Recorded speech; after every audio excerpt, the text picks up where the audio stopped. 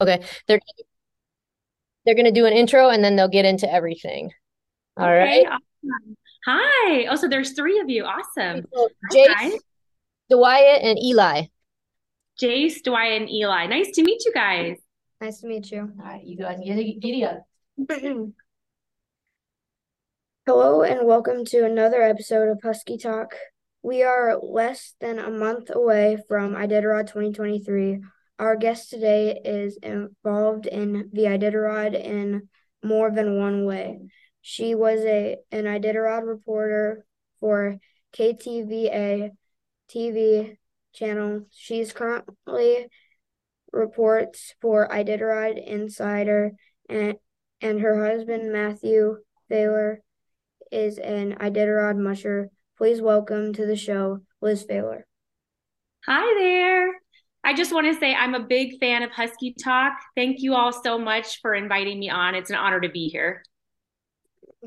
So, hello, Liz. Welcome to the show. Thank you. Thank you for having me on this program today. Can you start off by telling us a little bit about yourself?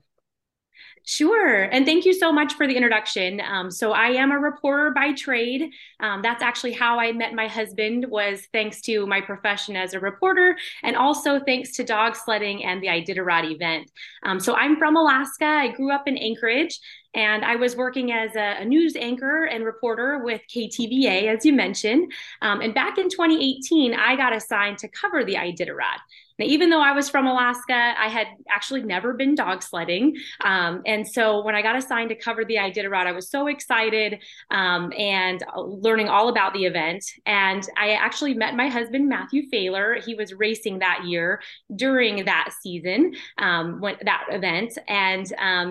And so fast forward a few years now, now mushing is my life entirely. Matthew and I, we have our own tour business where we give dog sled rides to locals and visitors to our beautiful state. And then in March, I also cover the Iditarod. I still get to wear my reporter hat covering the Iditarod with Iditarod Insider. So I get to travel the trail as well and see not only our team out there, but also all of the other teams. Could you talk to us about how you first got involved with the Iditarod? Yes. So I first got involved. My first introduction, really, other than just watching it as a kid on TV and in downtown Anchorage, was when I was an adult working as a news anchor at KTVA, our local CBS station here in Anchorage. And I got assigned to cover the Iditarod. I was normally covering more serious topics like politics, a lot of government related issues. And so I was so excited when my news director asked me if I wanted to cover the Iditarod. Seemed like so much fun to be around dogs and to get to see them in action. And so that was really my first involvement with the race directly. And then, of course, I met my husband Matthew that year at the starting banquet of the Iditarod, and that's where the mushers they draw their starting bib number. And he was on his way up to the stage, and I was standing next to the stage where he was going to be drawing his bib number. And he came up and said hello. And that was my first introduction to him. And now have been involved with the race ever since. Oh. Tell us how you were able to report for KTVA in such a remote region. Yeah, so KTVA, which unfortunately KTVA does not exist anymore, they closed during the pandemic. But at the time, KTVA was really investing a lot in covering the Iditarod in a lot of those more remote areas of Alaska. And so they would send us with lots of specialized equipment and on by small plane out to many of the communities. As you know, the Iditarod Trail is off of the road system completely. So all of those checkpoints we have to access by small plane. And so thankfully, our news station was very supportive of that. For me, growing up in Anchorage, I had the opportunity to visit a lot of communities that I wouldn't have been able to go to otherwise. And even though I grew up in Alaska, these were communities I had never seen. So that assignment really was the assignment that changed my life. Thanks to KTVA sending me out on the trail, I was able to experience a different side of Alaska that I had never seen before. You now report for Iditarod Insider. Can you talk to us about the difference between reporting for KTVA and Insider? Oh, yes, absolutely. One of the things that I love about reporting for the Insider is that they have a very global audience. And so anybody can tune in from anywhere because it's an online based coverage. So we have viewers from Australia, New Zealand, Japan, all over the world that are tuning in at all hours of the day. So our coverage on Iditarod Insider is really it's 24 hours. We can jump on and do a live interview with a musher at 3 a.m. Alaska time because it's 5 o'clock somewhere for somebody else in the globe who's tuning in. And it's a good time for them to be watching. And so that's probably the biggest difference that I've noticed. With KTVA, we're a very locally focused news organization, and we had set times where we would be on TV. So had to have things ready by 5, 6, and 10 o'clock at night. Whereas with Iditarod Insider, it really doesn't matter. We can go live or be on the air, so to speak, online whenever something is happening that's interesting that we think our viewers might want to see. So it's a very different pace with Iditarod Insider, but I really love that flexibility that when something's happening, we can just be live in that moment online, and then it's recorded for anybody who wants to tune in later.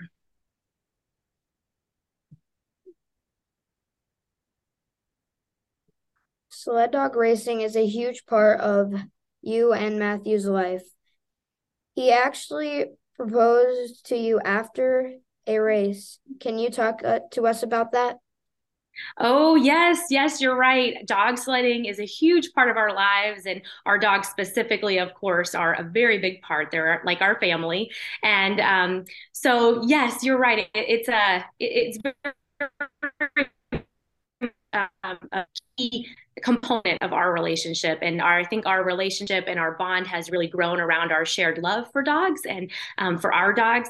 And you're right, Matthew chose to propose at the end of the Kuskokwim 300 in 2020, and so that was really symbolic for us. Matthew had won that race the year prior, and that was my very first time coming with him to that race. And so it was really neat that he chose that particular event to propose at. It was very special for us because the team had done so well the year prior, and it had been my first time there. So when he proposed at the end of that race, I was not expecting it, but it was a really great surprise and a really special and very symbolic way to propose, given our relationship and the importance that our dogs have in it. You even had a kid of an Iditarod themed wedding. Your dogs were there. Matthew had a best dog Iditarod mushers. Were there, and you guys took a sled ride. You can share a little bit about your wedding. Oh, sure. Well, because the dogs are such a big part of our relationship, we decided that they should also be part of the wedding. So we got married right here on our own property in Willow, Alaska. And the dogs, of course, were a big part of the event. As you mentioned, we had a dog bridal party. So I had a dog of honor, and Matthew had a best dog. And we really wanted the dogs to be very involved. So we did a conga line with our guests through the dog yard. We had music playing, and the dogs were barking and jumping and kind of getting into it with us. So we really wanted them to feel included and part of the celebration as well. And then we did take a just married sled ride, just a quick little lap around our property. And it was really fun. All of our guests, they kind of formed a chute, just like they do at the start of the races, where you'll see spectators on either side of the starting line. And so as we took off on our just married dog sled ride, our guests and our friends were high-fiving us and blowing bubbles and waving at us.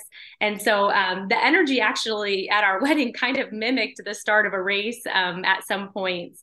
And that energy that you have when you have all these dogs together is really special. And it was special for us to have that kind of energy with all of the people and all of the dogs at our wedding. It really made for a very fun party. How does it feel each year as Matthew heads out into the unknown of the Iditarod? Oh, yes. Excuse me. Just a second. It's always nerve-wracking for me. And that's a great question for any family or friends of mushers. You know, that's always a nervous but exciting time. Of course, we're excited for the team to head out onto the trail and excited to see them do well and succeed. But then, of course, we're also nervous for all of the things that we know can come up on the trail. And as you mentioned, that of unknown. Mushers are traveling in some of the most extreme conditions in the world. They're crossing frozen sea ice. They're going up and over mountains with the dogs. And so there's some really dangerous and sometimes scary situations that they might encounter themselves in. So, of course, as Matthew's wife, I'm worried about him and also worried about the dogs. But really being part of the Insider crew has been so great for me, not only as a reporter, but also as a spouse of a musher, because I get to see our team on the trail. It's reassuring for me, and I get to see some of the conditions out on the trail myself. Versus when I would be at home watching the tracker, and I would be glued to that insider coverage, trying to gather clues about what the team might be facing and what it might be like out there.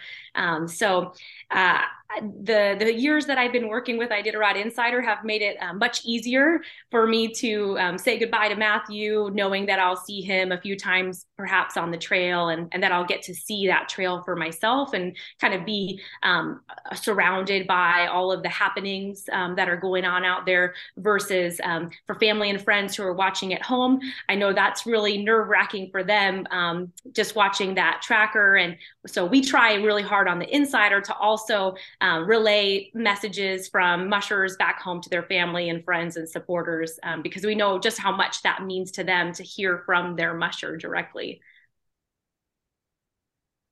Since you are a reporter on the trail, what is it like when you run into him out there? Oh, yeah. Well, I have to be careful because actually the dogs, if they see me out there, they will run to me. And that's created some problems for Matthew at coming into some checkpoints before. So even though a lot of times when he's coming into a checkpoint, it may be dark or it's cold, so we're all bundled up.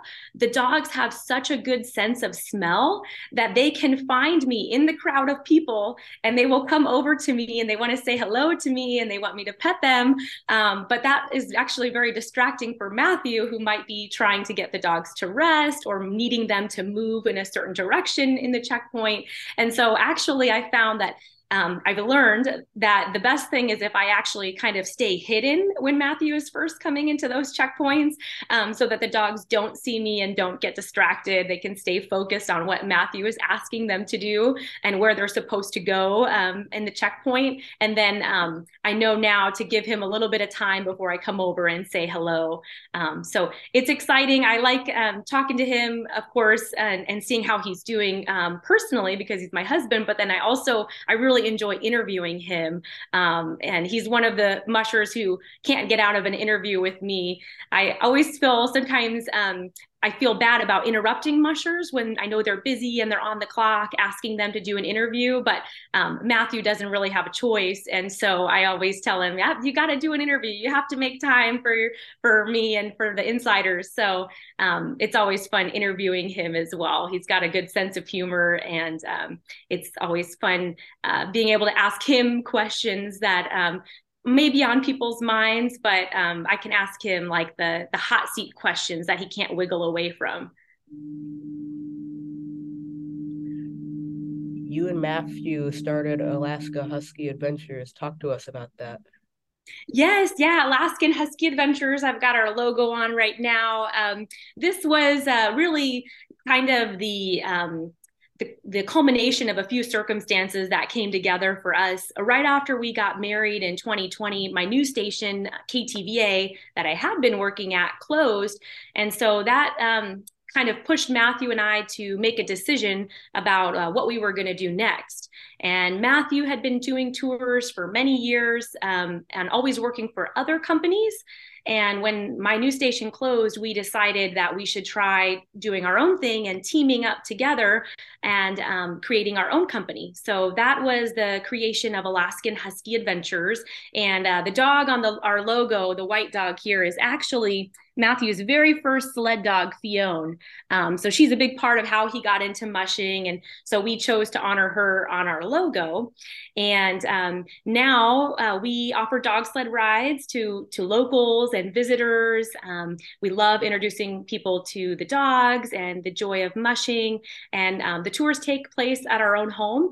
So that's very different for me. I was commuting to Anchorage before, which is about an hour and a half each way. So it's kind of a long commute when I was working at KTVA. So now our lives have changed in that we get to spend a lot more time together and a lot more time with our dogs, being able to have a business that's based out of our home. The dogs get not only all of our attention all day long, but we're constantly bringing them new people and visitors to shower them with attention and affection. So it's been a huge win-win for us, being able to spend so much time with our dogs, and having Alaskan Husky Adventures has also allowed us to share what we love most about the dogs and Iditarod and dog sledding with so many new people that we get to meet every day.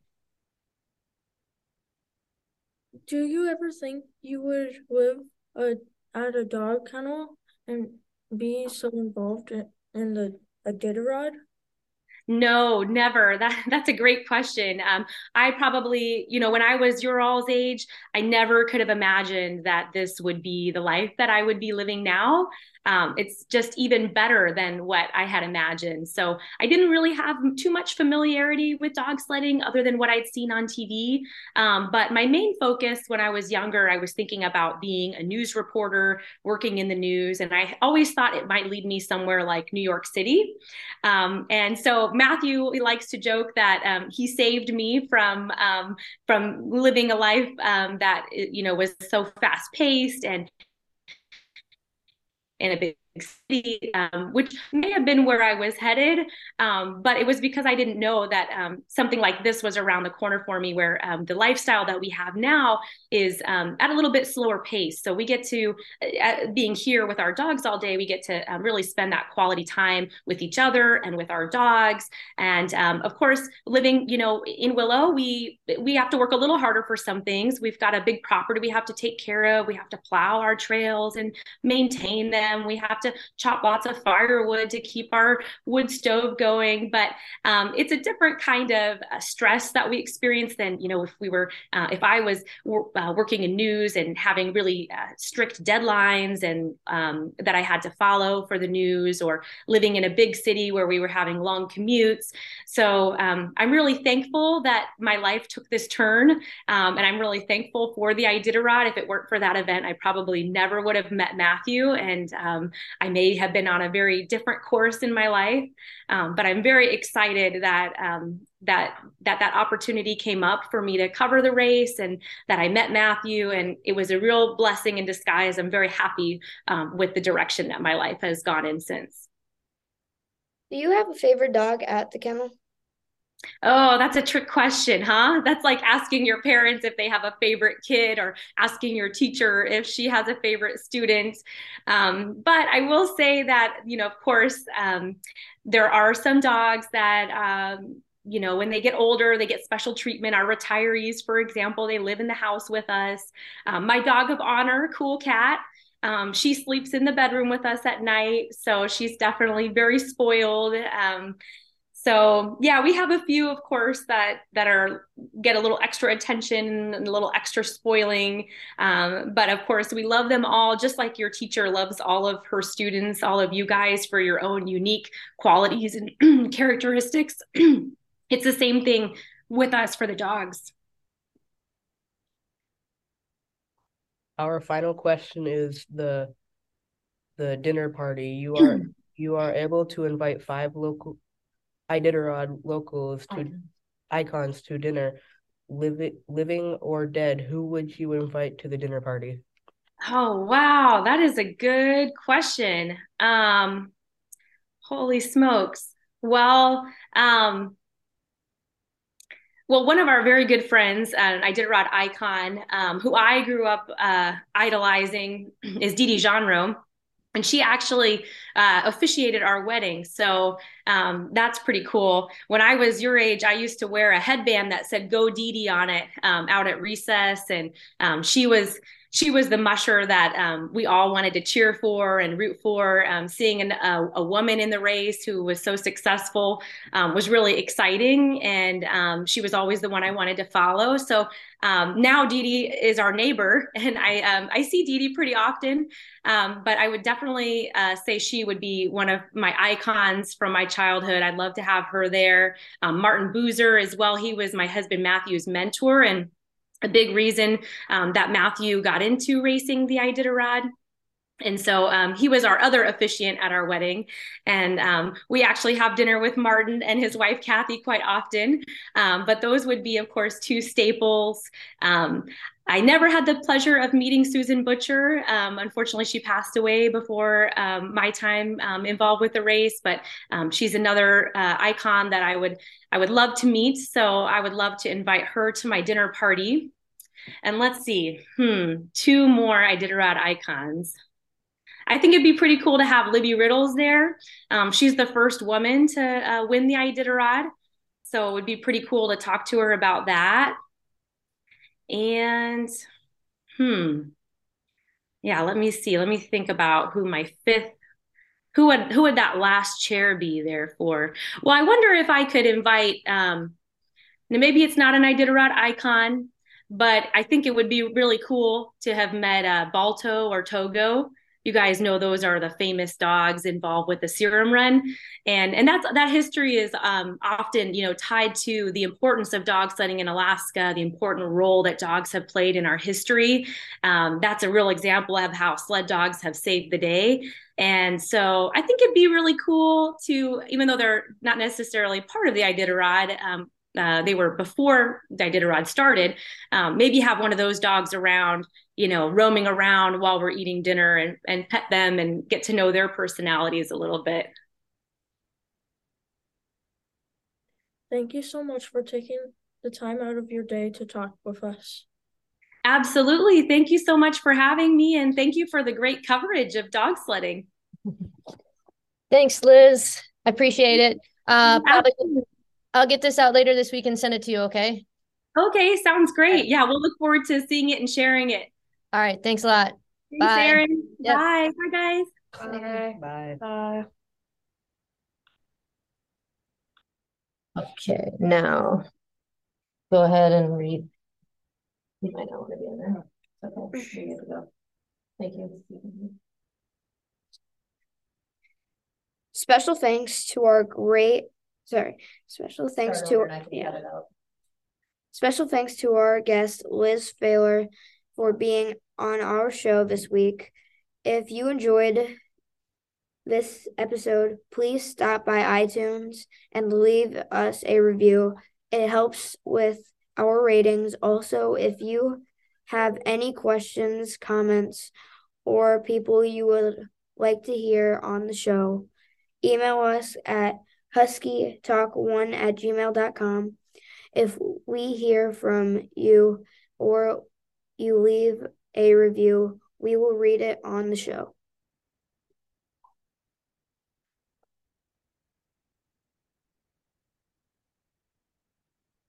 We would like to also give credit to Start over. It's Hobo Jim, and the last word is Reddington. Okay. We would like to also give credit to Hobo Jim, our intro song, the Iditarod Trail song, and our outro song, Reddington's Run. You guys not see our sign out there?